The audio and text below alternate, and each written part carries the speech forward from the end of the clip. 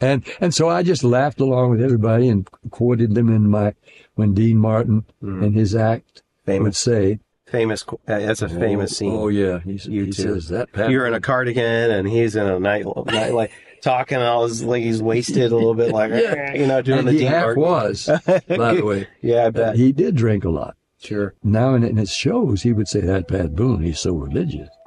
I shook hands with that boy the other day. My whole right side sobered up. He sold over 50 million records over his 7-decade career and has recorded more songs than any other artist in history. He's a legendary singer, a Hollywood actor and personality, an author, a winner of countless awards, but more importantly, he's been a man of faith since he was 13. And at 89, he has an abundance of wisdom that we can all learn from. On this episode of The Walk, we feature a conversation with the remarkable Pat Boone. Here we go. Ladies and gentlemen, Joshua Swanson here with worship leader. Thrilled, honored, and privileged to sit with Pat Boone. Thank you for hanging with us, Pat. Well, I'm so glad to be with you. Worship leaders, people don't know this, but I've been a worship leader since I was a teenager. Yeah. Leading singing in the Church of Christ. We didn't have piano. We didn't have any kind of musical organ. Even it was questionable whether you should use a pitch pipe. Sure. Because our rationale was you don't read anything about musical instruments in the New Testament.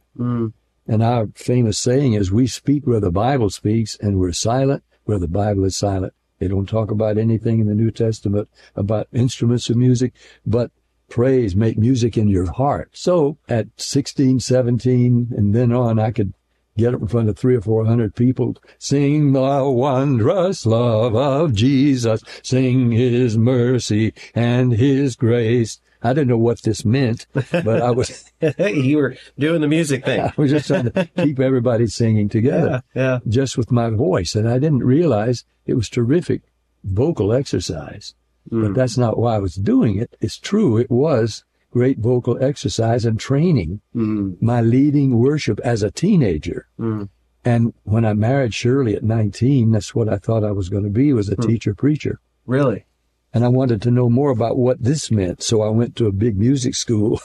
I mean, making time, beating time, whether 3/4, 6/8, whatever. And I knew in a music school, North Texas State, I was going to learn more about the music I was going to use as a teacher-preacher. Well, since you brought that up, and you told me off camera about your when you were 16 and what you said to the Lord, I thought that was so special. And based on what you're saying now about, hey, I've been a worship leader. Can I tell you what that was? I'd love that. I think the audience would enjoy that. I have a brother. He's in heaven now. My brother Nick, he's a year younger than me. And we were at his memorial service just recently. And I was saying in this very somber occasion with hundreds of people who knew Nick as a worship leader. But when I came my time to speak, I said, I've got an announcement to make. Nick Boone is alive. Amen. Nick Boone is not dead. We're celebrating the life of Nick Boone, which has now taken him into heaven. Yeah. But he's very much alive, so it's not a time for mourning or weeping, except in gratitude, perhaps. Or anyway, when Nick and I were growing up together, we shared in modest circumstances. My dad, a building contractor and an architect, but building his own company, which became Boone Contracting. Okay. And he thought surely his two boys were going to follow him into that. Yeah. We wanted to go to a Christian high school, which he couldn't afford the tuition completely for. So he put us to work as day laborers. And during the summer, we dug ditches and poured concrete, pushed wheelbarrows, toted lumber, and helped build the biggest Church of Christ in the nation next to the Lipscomb campus. Okay. But we were day laborers building that and earning the money to help pay the tuition so we could go to a Christian high school. So Nick and I shared into our late teens a single twin bed and just bumping against each other at night. So I said, Nick, look, you keep the bed. I'm going to go up in the attic. And we got a cot and put a table up there, a little desk, so I could do my homework, and a lamp. And that became my penthouse, was this unfinished raw attic with everything stuffed up in the attic like everybody else's. And that became my prayer chamber as well. Wow. So I remember looking out the window many times at night on my knees, looking out the window up Lone Oak Road, and praying, Lord, I want you to use me for your purposes. Mm. And I, assuming now I'm going to be a teacher like my role models in high school, they were teacher preachers. And I thought, well, that's the most valuable way I could use my life. But whatever it is, Lord, I just want you to use me to help other people and for your purposes. Mm-hmm. So when I was inducted into the Gospel Music Hall of Fame eventually, it came clear, I'm going to need these Kleenex, but that's why we got them. God heard the prayer of that 16-year-old kid. Yeah. Honored it. Now, he took me a route that I would never have dreamed. There's so much more to come, including stories about Marilyn Monroe, Hugh Hefner, and Dean Martin. We'll be right back with more from Pat Boone. Back to our conversation with Pat. I was preaching in a little country church in Slidell, Texas, and school at North Texas State, when a guy named Randy Wood called me from Gallatin, Tennessee, owned its big record company. He'd seen me on the Ted Mack Amateur Hour and the Arthur Godfrey Show, winning national contests singing, but no contracts, nothing, no job offers coming. So I thought, well, that was nice. I'll be telling my students eventually, I was once, a singer. Right. And won some contests. But anyway, he called me, want to make a record? I said, well, sure. And so he sent me a ticket to Chicago. And I went in the studio. What am I recording? And it was a rhythm and blues song by the Charms on the Dutone label. Hey. Now, I didn't know anything about rhythm and blues, but I'm from Chicago, so now you're talking my language. Yeah, now. All right. And this song I listened to over and over and over so I could do it as a solo singer with some background singers that the Charms had done as their group on the Dutone label, and it was already an R&B hit. One heart's not enough, baby. Come on. Two hearts will make you feel crazy.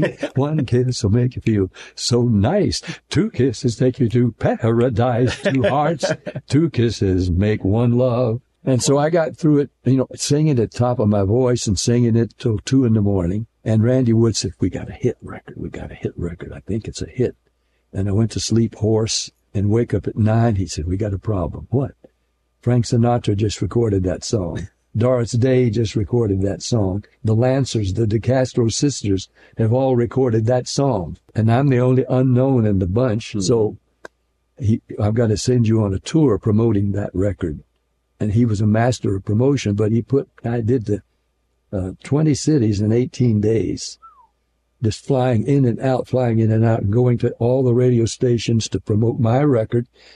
And I'd done it well enough that when I would walk into a studio with the promotion guy, got Pat Boone, he's got that record of Two Hearts, Two Kisses. Pat Boone, sure. What do you mean? Pat Boone's black. No, I mean, that's not the guy singing that song, Two Hearts, because I captured enough of the feeling. Yeah. That they thought, well, he's a black kid. Yeah. And in walks white bread Pat Boone in my white buck shoes. And so I'd sing a little of it like that, and sure enough, then they played my record. And it became the number one record of that song over Frank Sinatra. His version of it is still on Amazon Music. You can hear him singing Two Hearts, Two Kisses, and you can tell he's not enthused about it. And he tried to make it swing. Sure. You don't make rock and roll swing. Well, so that begs the question. You sold 50 million records. Yeah. How did you do that? That is a huge number. I didn't, of course. Come on. I mean, I sang the songs for the first 13 years on Dot Records. Randy Wood picked all the songs. Okay. And it started out picking songs that were rhythm and blues songs and doing what we call cover records. Mm-hmm. So that first one was a cover of Two Hearts, Two Kisses by the Charms. Well, that was in March of 55. Now, May of 55, of course, rolls along, and I have to do another record. So it's You Made Me Cry When You Said Goodbye, Ain't That a Shame? Okay. Pat's Domino. And his record was a number one rhythm and blues or race record. Mm-hmm. That's what they called it, race music. But R&B, it really literally was, rhythm and blues.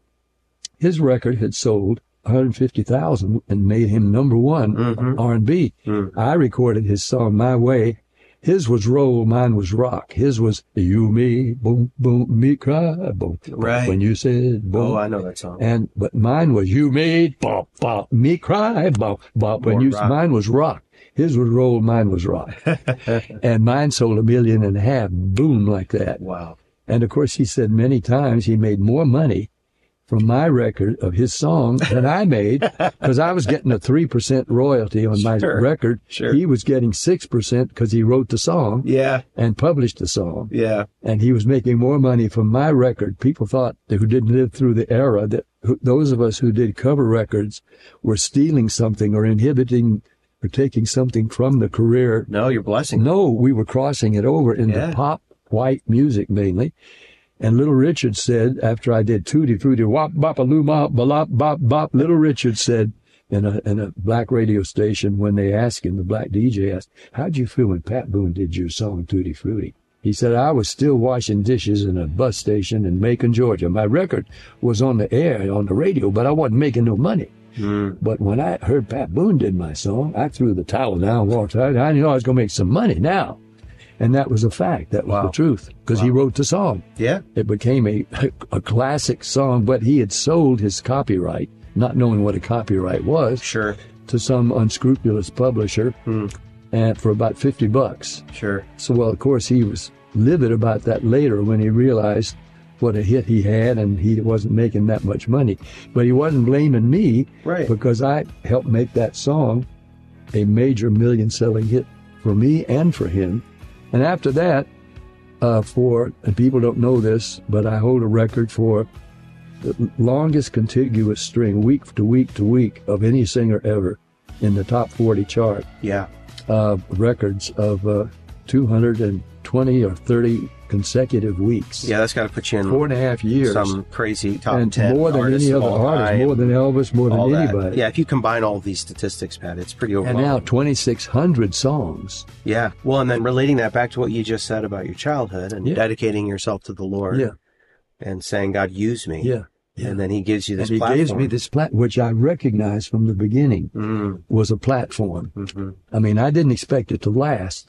And I thought I would still wind up being a teacher, preacher, but telling kids, hey, listen, kids, I once had some rock and roll records. I once did this or I did that. All this happened so fast that on the second record, Ain't That a Shame, Shirley and I had to pack up, leave Denton, Texas, go to Teaneck, New Jersey.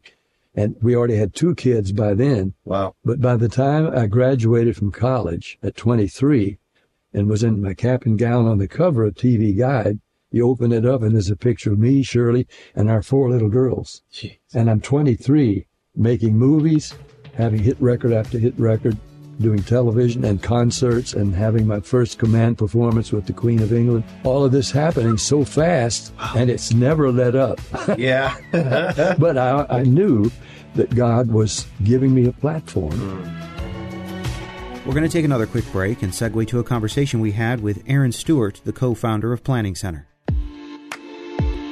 Aaron, along with his partner Jeff Berg, have built an incredible company that provides a set of software tools that helps organize church services. So we thought it would be really interesting to glean from Aaron some advice on leadership. I think a huge one that overlaps with business and with worship leading is stop to think about why and explain why.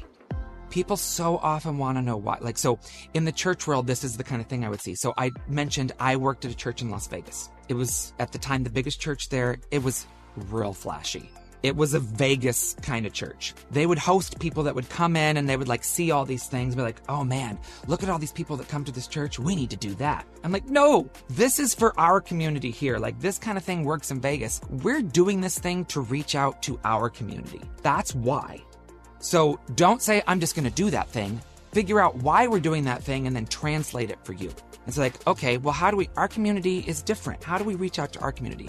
From a business perspective, we make a lot of decisions of like what we're going to do. And this has gotten us into trouble actually a lot over the years, because as our company has grown, when there were 4 people sitting around a desk, I didn't need to explain why. We were working on everything so closely together, we just all knew why. Now, as of today, there are 145 employees at Planning Center. I talk to some of those people one time a year. And so being able to communicate why we're doing this thing in a clear way helps everyone sort of like understand that vision and understand like, is that something that we should be doing rather than just jump into the solution? Thank you, Planning Center, for sponsoring this episode, which allows us to bring you conversations with incredible guests like Pat Boone. You can find out what Aaron and his team are up to at planningcenter.com. Okay, back to our conversation with Pat. Very strong temptations came my way, and not that I was completely oblivious to them, but and there were times, there's one time period. Well, yeah, that's one of my questions actually, is what in your career, there's got to have to have been opportunities that were presented to you that didn't align with your faith. What were some of the biggest opportunities? Offered everything under the sun. Drugs were not as big then, but they were prevalent. I mean, there was plenty of drug offers and things like that. Drinking, no. On Andy Williams' TV special, a TV show, Phil Harris, the band leader, a comedian of sorts, this was not in the script at all, but live on television, he said, "Pat Boone, you do drink, don't you?" I said, "No." I knew he meant alcohol. Yeah. "No." He said, "Oh, you don't drink nothing, never?" I said, "No. Milk, I drink milk." He said,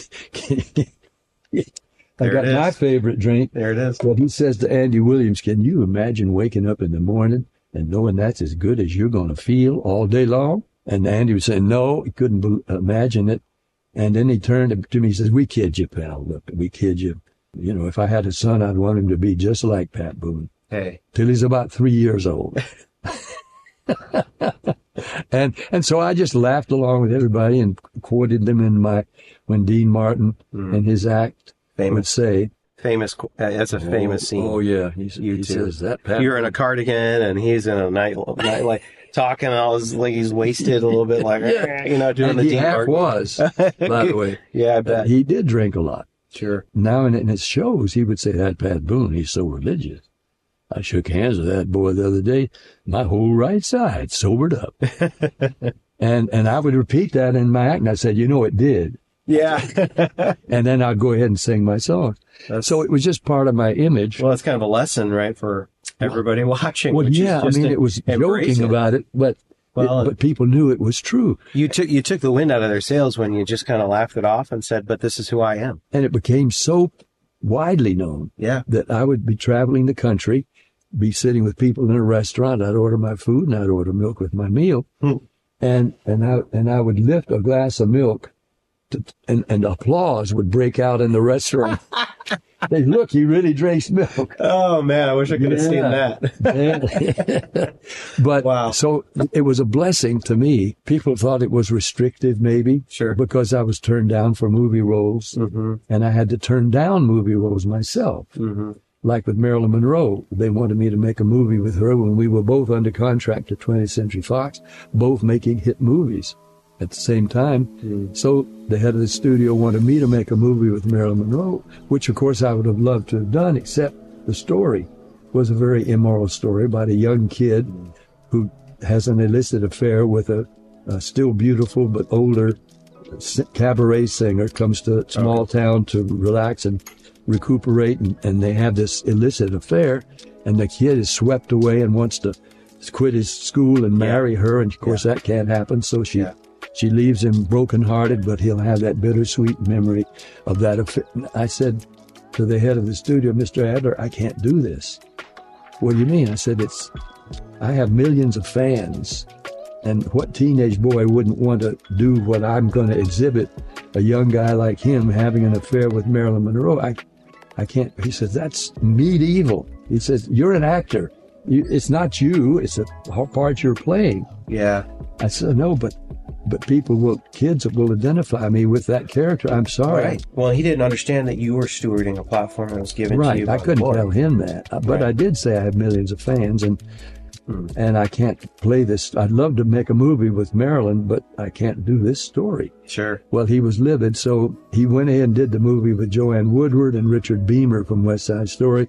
It was a flop, a bomb, but he put me into Journey to the Center of the Earth, which became a cult classic and told me later saved the studio from bankruptcy. Wow. When they were about to be shut down by the bankers because of Elizabeth Taylor, Richard Burton, and their affair they were having. And they would leave the movie company in Rome waiting, and they'd disappear to Spain or somewhere for a few days and just leave 500 extras in costume waiting around. Wow. And the bankers were fed up with it and were about to shut 20th down when Journey to the Center of the Earth came out and made such a hit at the box office that it saved the studio, is what they told me later. Wow.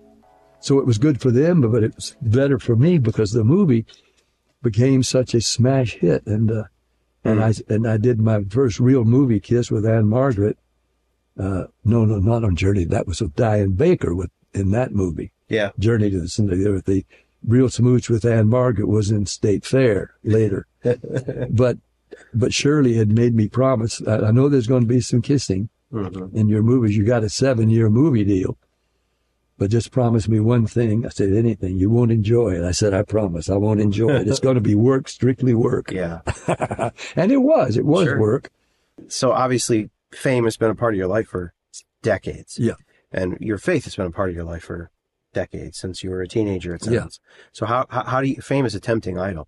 How are you laying that down at the foot of the cross every day? Well, I knew at 13, barely 13, when I walked down the aisle, I'd done my own reading in the Bible. I wanted to know why I was doing this.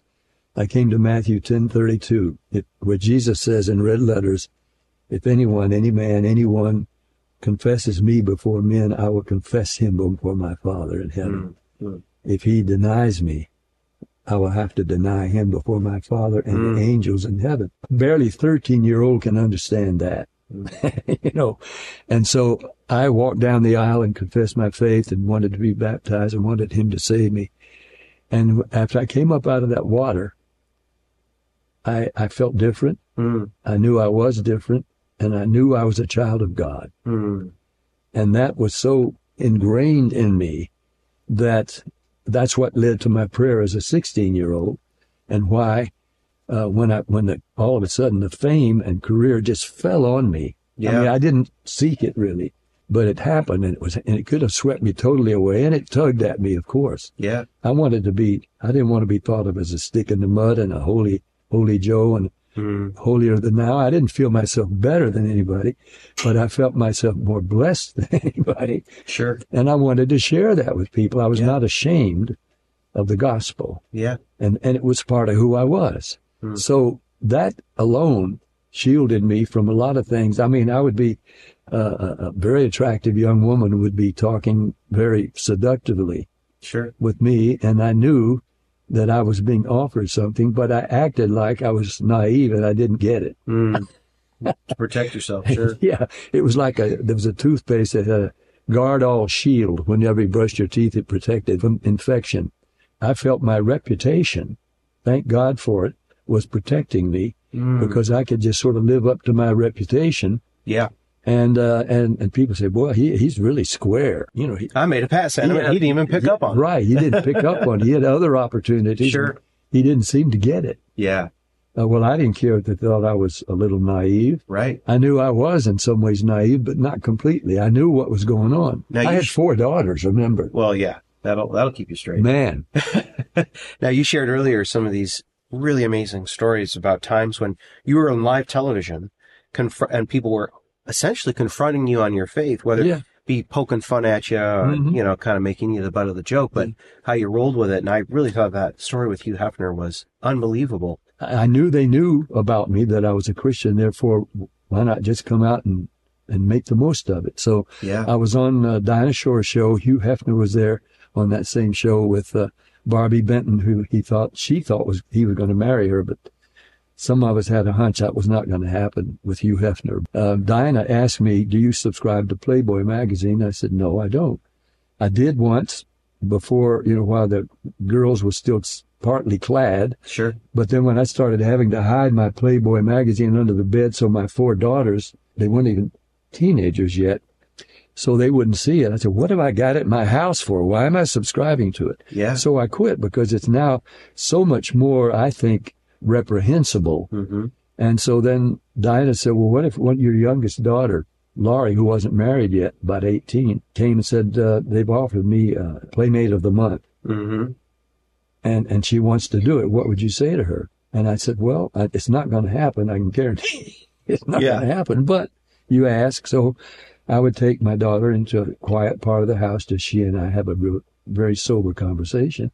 And then I would turn her over in my lap and spank the fire out of her. Because if she was going to act like a child, I would treat her like a child. Well, I meant that jokingly, but Hugh Hefner, when he came out, and he said, look, if Pat did what he said he was due, I couldn't use Laurie as a playmate because of the handprints on her bottom. I mean, for him, that was just a funny joke. Yeah. And I went with it, just, well, it ain't going to happen, Hugh. And so I said to him on the show, I had the opportunity, I said, I always look in the Bible to see if I find somebody that it reminds me of that person. Mm-hmm. And I found you for sure. He said, you did? I said, yeah. I said, Solomon. I said, King Solomon, who had 700 wives. Yeah. Hugh. He said, he has pipe in his mouth. He dropped his pipe. He must have been tired. I said he was very tired. And he had 300 concubines, mistresses, on the side. All he could think about was him in that position. Sure. And he said, boy, he had to be tired. And I said, he was so tired, Hugh, that in all of his famous writings and Proverbs and Ecclesiastes and talk about what it was like, I think God allowed him to have those experiences so he could tell us what it would be like. And he did in the end of his writings and his experiences on this earth as the wealthiest, most powerful king in the world with more women. King in the world, yeah, ever. And he left us this as the sum up of it all. The whole purpose of man on this earth is to fear God and keep his commandments. Mm. The whole reason is to fear God and keep his commandments. And Dinah said, what was that again? And she had me repeat it. Wow. And we went to a commercial while he was still sitting there saying, boy, he had to be tired. Wow. And that's all he got out of it was, how could I have handled that? Yeah. And then I was taking some relish, that and now, trying to picture that scene where he's trying to explain his Playboy philosophy to Jesus. Yeah. It didn't go over well, I guarantee, but... he probably had some hand marks on his body. Oh, and then some. So I think what's interesting, too, for our audience, or could be interesting for them to know, is just your history with Christian music. I mean, there's so much. And 20 or 21 gospel albums. Yes. Inducted into the Gospel Hall of Fame. And we have this here, Pat Boone Legacy, which is something you leave to people coming after you, which, of course, was why I named it that. And it's all the songs in it, except one my brother wrote and sang, and I added him to the album, because people the Gaithers weren't paying enough attention to his outright gospel songs. Sure. So I put it in my album, but the rest of the songs, I wrote the words and the music for all of them, and like Michael W. Smith, have hoped that people would pick up on some of these songs and sing them in worship services. That's what I mean all of these songs for. They came out of my own worship. Yeah. The first thing in it came to me on my knees when I was just in worship. And you don't play an instrument. I don't play an instrument. I don't read music or write music. Yeah. So it has to all come to me, through me. Yeah. And so I'm on my knees in my morning devotional, and I hadn't told you this, but on my knees, the Holy Spirit, pneuma in Greek, the Hebrew word for him. Okay. And it's breath. It's okay. It is the English translation is breath. Yeah. Or spirit, either way. Isn't that the first song on here? Yeah. Breath. Breathe. Or breathe is the first one. And so when in my devotionals, I'm talking to the Holy Spirit, and I want to take in that breath. The breath of the Holy Spirit. And he is the breath of God. And so as I'm doing, I'm saying, breathe. Breathe. Spirit, breathe. Spirit of the Lord. Breathe. Breathe. Spirit, breathe. Wash me in your word. Breathe.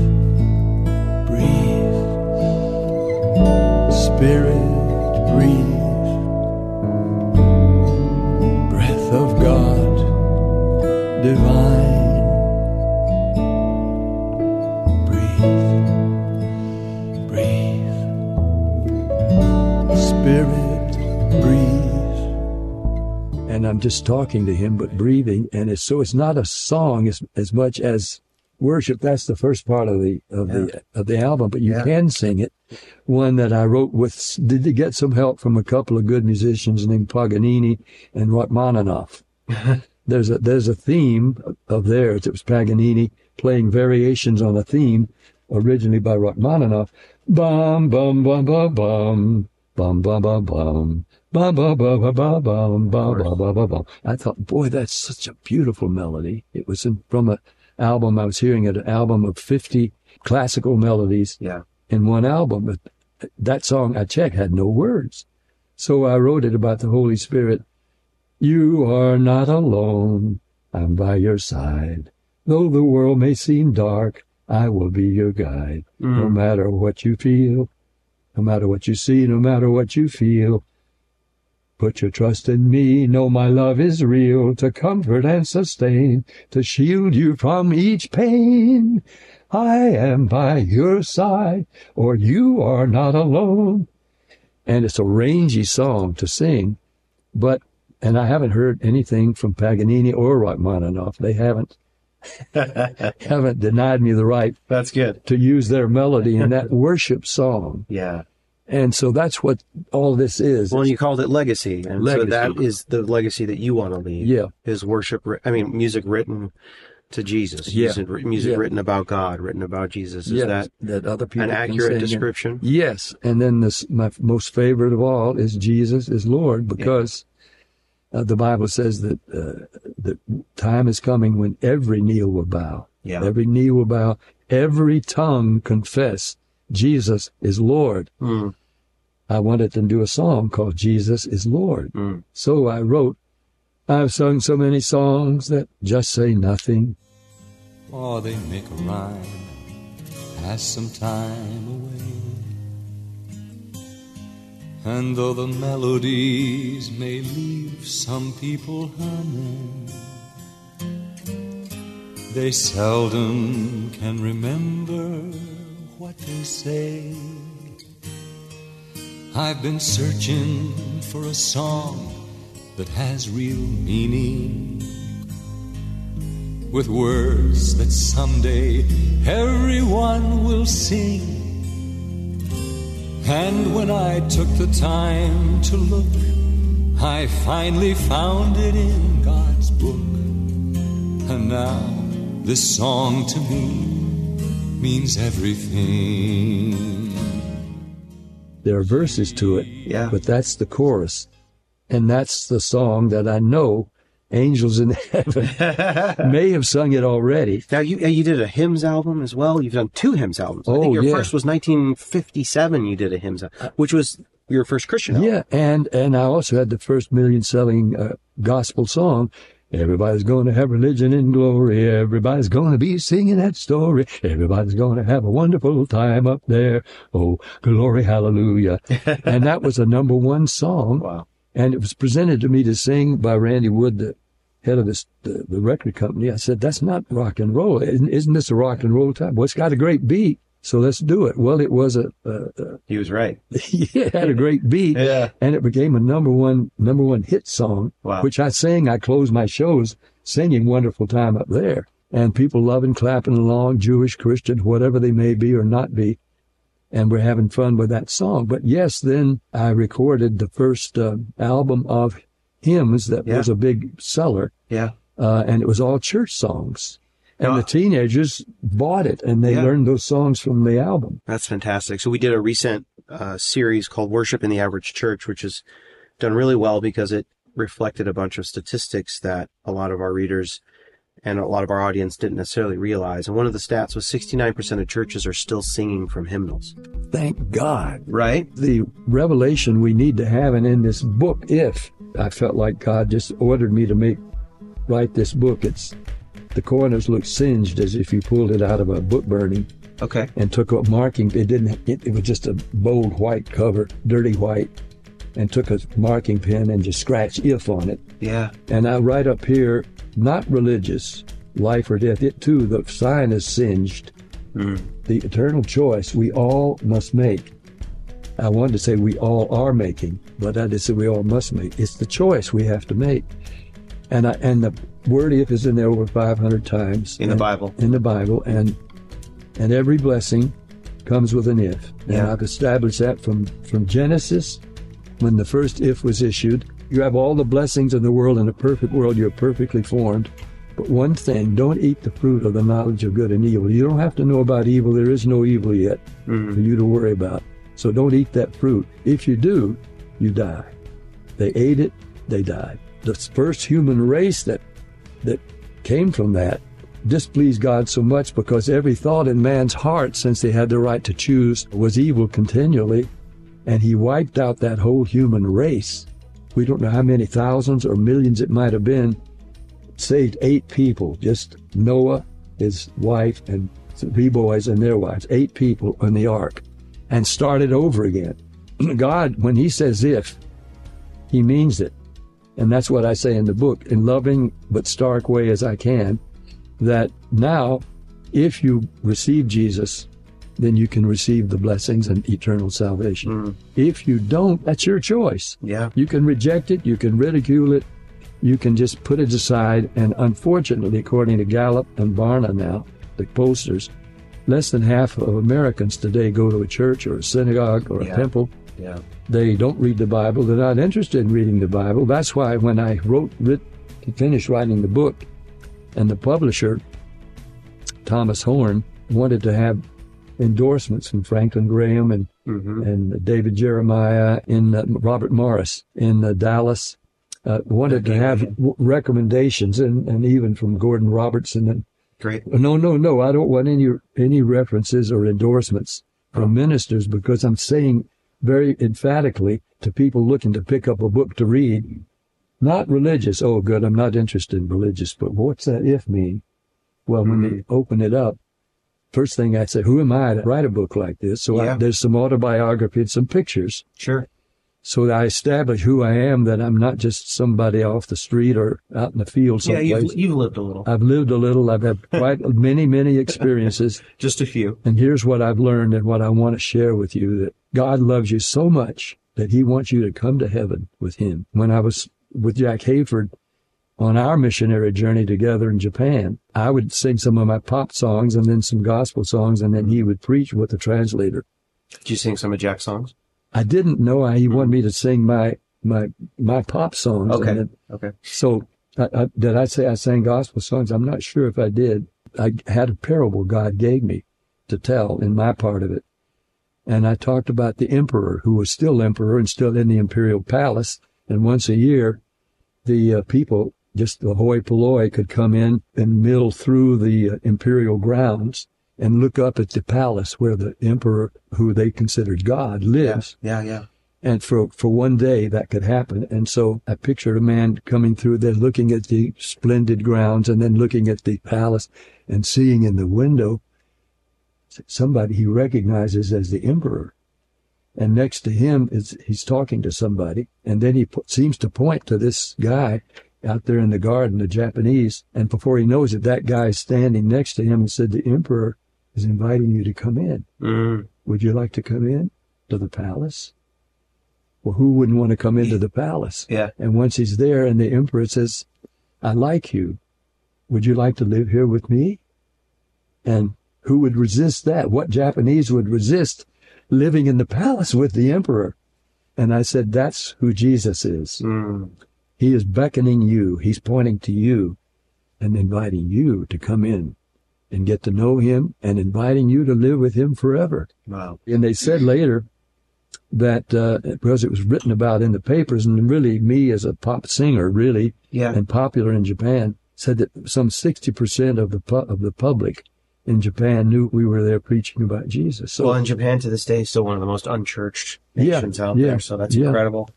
But having those experiences, and you know, music, people say, you think God gave you Ain't That a Shame and Tutti Frutti? I said, yeah, I do.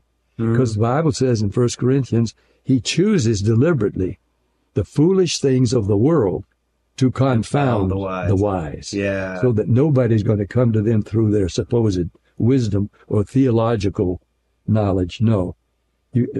I even sometimes, when I had opportunity, I would say, I can see business people in the three-piece suits. If Jesus walked into this church today or this auditorium and they had the chance, they'd walk up and say, I admired your work, Jesus. No, the Bible says we'll be bowing be on our knees. Yeah. We'll be acting like little children. In fact, he says, except you become like little children, you'll never know who I am. A little child, comes to Jesus, and they came to him all the time. He says, don't forbid them. Let them come to me. Let them come to me. They're coming to me the way I want you to come to me. Yeah. This album is a unique album. There's never been one like it. It looks good. The Country Jubilee.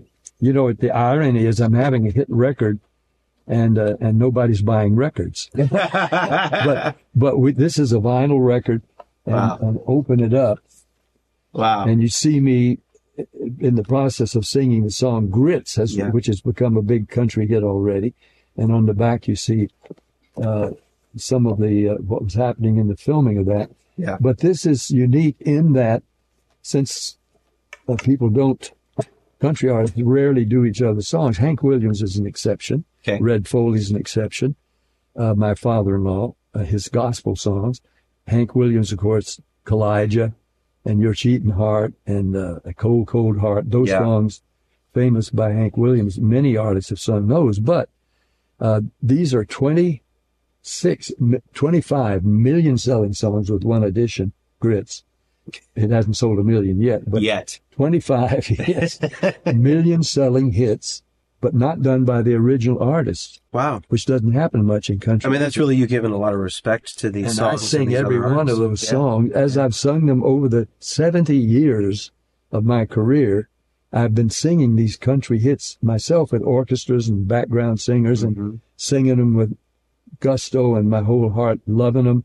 And I do, have you ever passed the corner of 4th and Grand where a little ball of rhythm owns a shoe shine stand, the Chattanooga shoe shine boy, but also just a closer walk with thee. Yeah.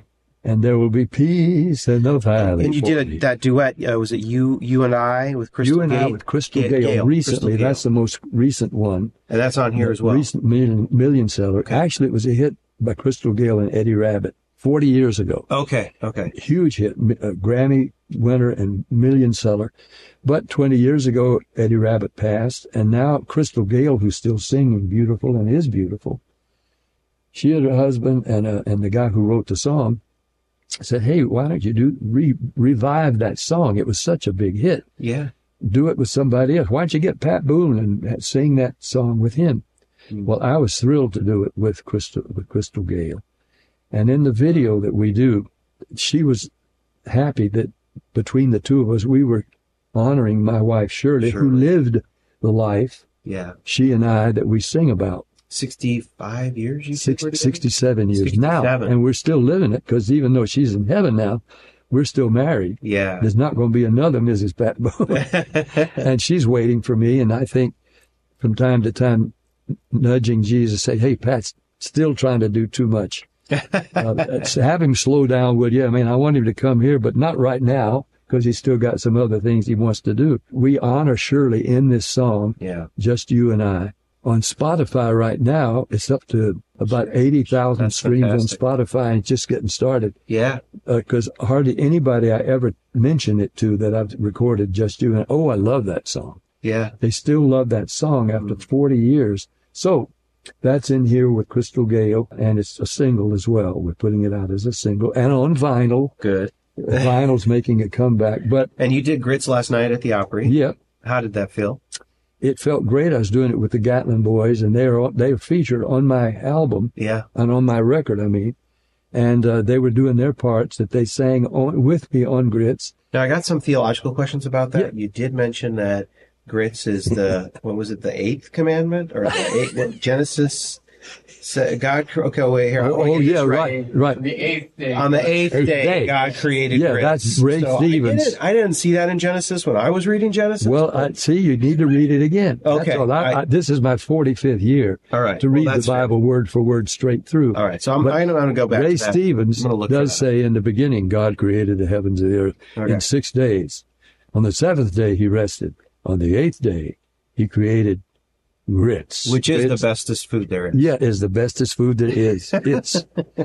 So another question about that. You said it's Tennessee foie gras. Now, I just moved to Tennessee. Uh-huh. And I want to make sure I fit in. So where does that correlate, grits and foie gras? Like, where did that come from? Well, the two words which came to me in a dream. I literally, you were dreaming about grits. Don't make fun of it, because God gave me these words. All right, forgive me. Literally, forgive me. Because I dreamed it. I dreamed I had a country hit record. And as dreams are so funny, you can be dreaming it and reveling in it, and then the thought creeps into your consciousness, is this a dream or is this real? And soon as that happens, the dream starts evaporating. But I didn't want to let it go. I took the first verse out of the dream. Grits, bestest food there is. Country caviar, Tennessee foie gras, hey, grits, bestest food there is. You can keep your fancy food or whatever. Give me my grits. And we make fun of escargot and Cracker Barrel. Cracker Barrel. We don't make fun of Cracker Barrel. Well, kind of. I mean, it's right on the edge. You know, Yeah, I did get a call from Cracker Barrel. They serve grits. And so anyway, this thing came to me out of a dream, so I just went ahead and finished the song. Sure. And then we got natural musicians and we sang it together. And the great compliment came to me from Dean Miller, Roger Miller's son, who wrote Dang Me and Winchester Cathedral and all these other King of the Road, great songwriter. Dean, his son, as we were doing this song, he was singing it with us, said, I can hear my dad writing this song. And Wow. to compliment me is saying, maybe my dad, Roger Miller, could have written this. No, but God gave me the word. I mean, you asked, what is country caviar? Yeah. Well, how would you subscribe? They were little grains and put together in a way that goes with anything else. Grits go with anything else. Ham, country gravy. Now, in hotels across the country, shrimp and grits is a big item, shrimp and grits. Coming back. So grits is being recognized now as almost as like literally the bread of life, of physical life, grits. I can kind of see the order here. You've got a real passion for Jesus, a real passion for your wife and family, and a passion for grits. And I have a physical appetite. Yeah. and of course, then the foie gras, I was explaining this to the French guy helping me catch my plane coming here to Nashville. He was laughing at the words foie gras and caviar. Said, these are French things, and you're calling grits these things. Well, foie gras, as I understand it, is goose liver. Mm. And where are you going to get geese but on the farm? And goose liver is the most precious part of the goose. Mm. I didn't invent those words literally. They came to me in a dream, so I'm going to let them stick. That's fantastic. All right. Well, the last thing I want to ask you about is Jehoshua. Oh man, what a special story. I mean, it's based on Simeon, correct? Yes. Who was waiting in the temple. Yeah, that's in a couple of the Gospels. Yeah. Luke particularly. Yeah. Let me hear about that. Where did that come from? Oh boy, yeah. Well, that? First of all, I was doing on TV and Trinity Broadcasting, and Carl Gallups was the author who had written a book called The Rabbi Who Found Messiah. Mm-hmm. Rabbi Itzhak Kaduri, 105-year-old rabbi, still living and most revered rabbi. He was revered before Israel was even restored as a nation and was still there. And he came out of, according to the book, he came out of his study on the Day of Atonement to say to his rabbinic students, Messiah has appeared to me. He's told me his name. I've written his name on this piece of paper, and I'm sealing it. I don't want it opened until I'm past, which will be soon. He was 105. Yeah. Ariel Sharon will pass first. He was in his coma. He'll pass. Then I will pass. And then a year after, open this envelope and you'll know the name of the Messiah, which had happened. He'd written it in his own handwriting. And in English translates to something like, his word will prove valid and true. But then in this method that was used by David the psalmist and others, taking the first letter of each word, spelling something else, it spells the name of the Messiah, which is Yehoshua, which is Jehovah saves. Jehovah is salvation, from which we get the word Yeshua, the one word for salvation. the rabbi was not saying, he just says the name is Yehoshua. Mm-hmm. So now I'm with Prime Minister Netanyahu in his office, just he and I, about 1.5 years, 2 years ago. And the rabbi had died. And I asked Prime Minister Netanyahu, who calls me Speedy every time we're together, because of Speedy Gonzalez, which he loved it from the time he was at MIT and learning English and American music too. So just he and I alone in the office, the Prime Minister of Israel, and I said, you know Rabbi Kaduri? Oh, of course, he was my strongest supporter. I stood in the street with 300,000 other Jews when they blew the shofar at his passing. Why? Are you familiar with the controversy since his passing? He didn't seem to be. I said, well, your rabbi has revealed the name of your Messiah in handwriting, and it's on his website. And Netanyahu said, which is? I said, Yehoshua. And I heard the Prime Minister of Israel say, Jesus. Yes. Yeshua, salvation. He knew it right away. Yehoshua is Jehovah saves. Yeshua is salvation. And that's the Messiah's name. And I had forgotten to bring Carl Gallup. What did he do after he said that? He was out of time. I had to leave, and I was going to bring him the book, and I forgot. So I called Carl Gallups the next day. I said, I had met with Netanyahu, and I forgot to bring your book. He said, forget it. The publisher called me just now, and he's ordered 30 copies of the book. The Prime Minister of Israel ordered 30 copies of the book because he's a Bible scholar himself. Wow. His son twice had won contest in Israel, Know Your Bible, the Hebrew Bible. But that's where the mistake was made during King James' day when he had the Bible translated but divided, what he called it. They're all Hebrew scriptures, but divided into what we call the Old Testament, Genesis through Psalms and Proverbs and all of it, what we call the Old Testament. And then the New Testament, the Christian part, divided. We've lost sight of the fact, from Genesis 1 to Revelation 22, all written by Jews, about Jews, for Jews, about happenings in little Israel, from whom would come a Savior for the world, himself a Jew, coming first to the Jews and then to the Gentiles. And if we had not separated Malachi from Mark, but we had just let them go right, because even in Micah says that Messiah is going to be born in Bethlehem. He's going to come from Bethlehem, Ephrathah. And just go right from Malachi and Micah into Matthew, Mark, Luke, and John, understanding this is all written about Jews. It's Jewish history. The Bible would not be divided into two parts. And Christians and Jews would understand, I hope we're coming to understand, is that this whole book is written about Jews and for Jews. And that's why I wear my Chai and my Magen David Jewish symbols. I don't usually wear a cross, although this is up here too, Salvation Army and Mercy Corps. And people know I'm a Christian, but when I'm at the gym with guys, when maybe this is all I have on. Yeah. Are you Jewish? Yeah. Pat Boone, you're Jewish? Yes. By adoption, I'm adopted into the family of God's chosen people. Right.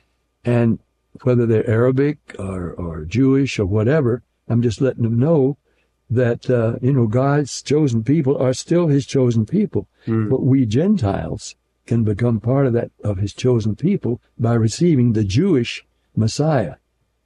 And that's what I'm trying to make people aware. So Yehoshua is my song, which is, I've given it a very long-winded introduction, but worth it though. I picture Simeon by candlelight, and he says in the song, I'm glad that the people that produced Chosen have given us a lot of that footage. Yeah, I saw the footage. To do the footage in our video. He's studying by candlelight about the Messiah who's coming.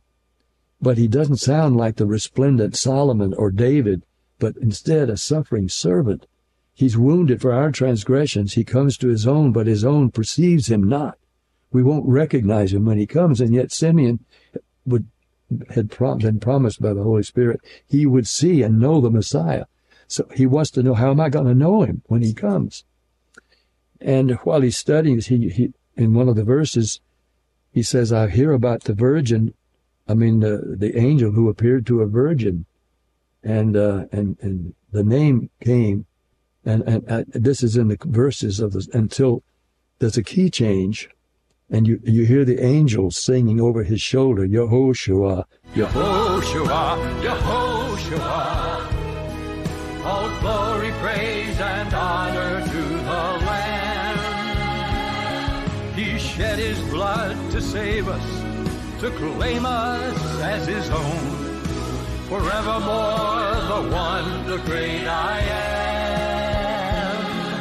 Forevermore, the one, the great I am.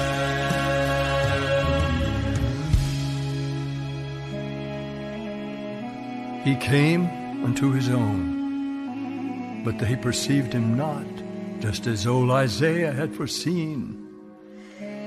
But he bore our offenses, and with his stripes we're healed.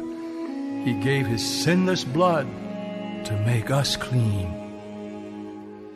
There just is no other name under heaven by which we can be saved. At his name each knee must surely bow. Yeshua, Messiah, he's waiting at your door. Oh, won't you receive his love right now? Yehoshua is knocking at the door, as he says in Revelation, the 3rd chapter. I'm knocking. If anyone will open, I'll come in and sup or dine or eat with him. I'll have lunch or dinner with him. I'll enjoy his meal vicariously with him if he'll let me come in. I was human. I know what I knew. I was a big eater. I even drank some too. Yeah. Because they called him a glutton and a wine bibber. Right, right. So all of this is in Luke. It's I try to picture it, and I do picture it with the help of the folks who do The Chosen. And of course, they haven't gotten yet to the crucifixion and the resurrection yet in that series. Yeah. And I'm hoping that somehow this song may come into use in that, because the chorus sings, all glory, praise, and honor to the Lamb. Yeah. The one, the Lamb. He shed his blood to save us, to claim us as his own. That's in the chorus. I'm just hoping that Christians and Jews will be singing it together. Well, it's an incredible song, incredible story. Your faith is an encouragement to me. Well, good. And I know that it will be an encouragement to anybody who sees this or hears this. Then that serves my whole purpose. So I really thank you for that. Thank you for living your testimony in the way you have. It's an honor to sit and chat with you. But more than that, on the spiritual level, it's just an honor to look up to somebody who has had the life that you've had, but has kept the focus on the cross, on the King of Kings. And it's just, yeah. Well, he gave me the honor. People don't know this, but it's true. You can check it. But I have recorded more separate songs than any other artist in history. Frank Sinatra, 1,500. Bing Crosby, my role model, early role model, 2,000. But I've recorded 2,600 songs, and 3 in the last year, and I've still got more to come, still more songs. And so for a guy that asks on his bed at 16, use me for your purpose, it may not be singing and all that, which I dreamed about, but if I'll just serve you however you want to use me. Yeah. To be able to truthfully say I've recorded more songs, separate songs, than anybody in history. And of course, that includes the 26 or whatever it is, hymn albums. Doing my best singing, thank God, all my best singing is in those gospel albums. Yeah. Yeah, I can say wop bop a loo bop a lop bop bop. I can sing that too. Sure.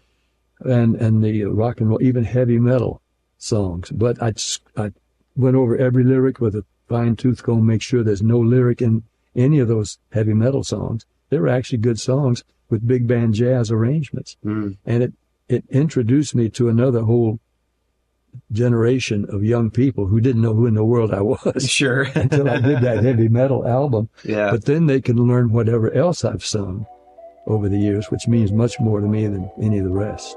Well, thank you, Pat, for sitting with us and talking with us. Loved it. Thank you. What a thrill. All right, Pat Boone. Thank you, Pat, for sharing your incredible stories with us. There is so much more to Pat Boone, and you can hear some of his latest music and find out where he's appearing next over at patboone.com. We'll add links to the songs we featured in this conversation in our show notes over on worshipleader.com.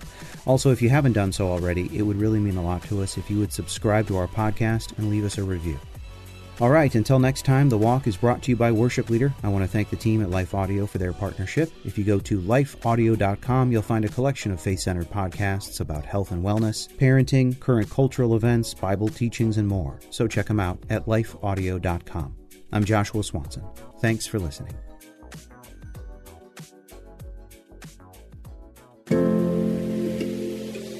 Life Audio. Hello, my name's Rachel Carmen, and I want to invite you to come over and listen to my podcast. It's called Real Refreshment. For years and years as a young mother, I chased after the wind, thinking that the world could offer me the refreshment I longed for. But it was only when I discovered it in the person of Jesus Christ that I really found refreshment. Come on over and join me as we dig into Bible study. I'll see you there.